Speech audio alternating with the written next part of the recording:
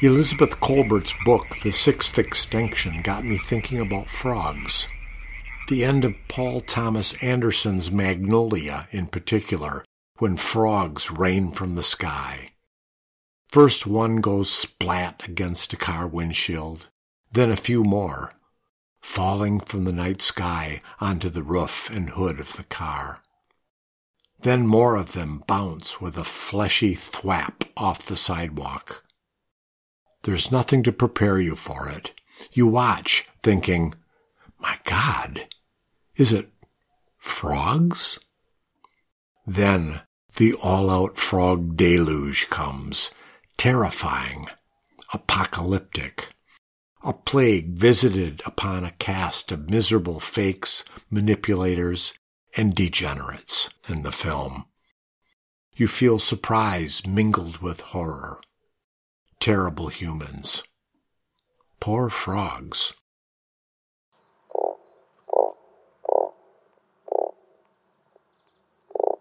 Remember frogs?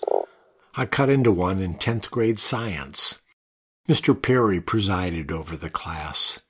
He was jocular and mean, usually on the same day, his hairline receding and leaving an arrowhead of short brown hair on the top of his head. His signature move was to come up behind you during lab and tighten his grip on your neck and shoulders. It was not a massage. It was a warning.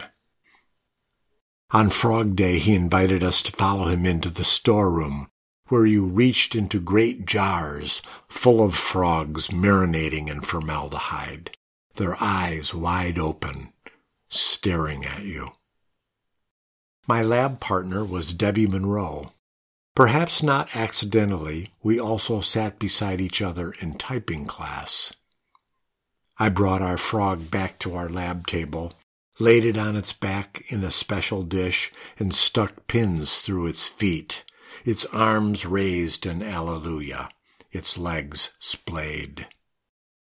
You do it, Debbie Monroe said. We were supposed to find the heart. The procedure called for a scalpel, pressing it against the frog's chest and making a clean incision.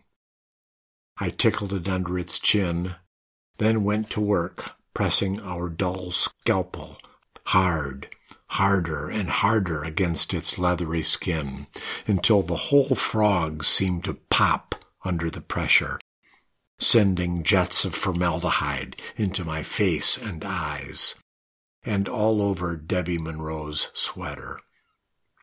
I instinctively looked behind me for Mr. Perry's judgmental smile, half expecting to feel his vice grip on the back of my neck. Oops, he said. I wiped my eyes with my sleeve and pointed with the scalpel. There, I said. The heart.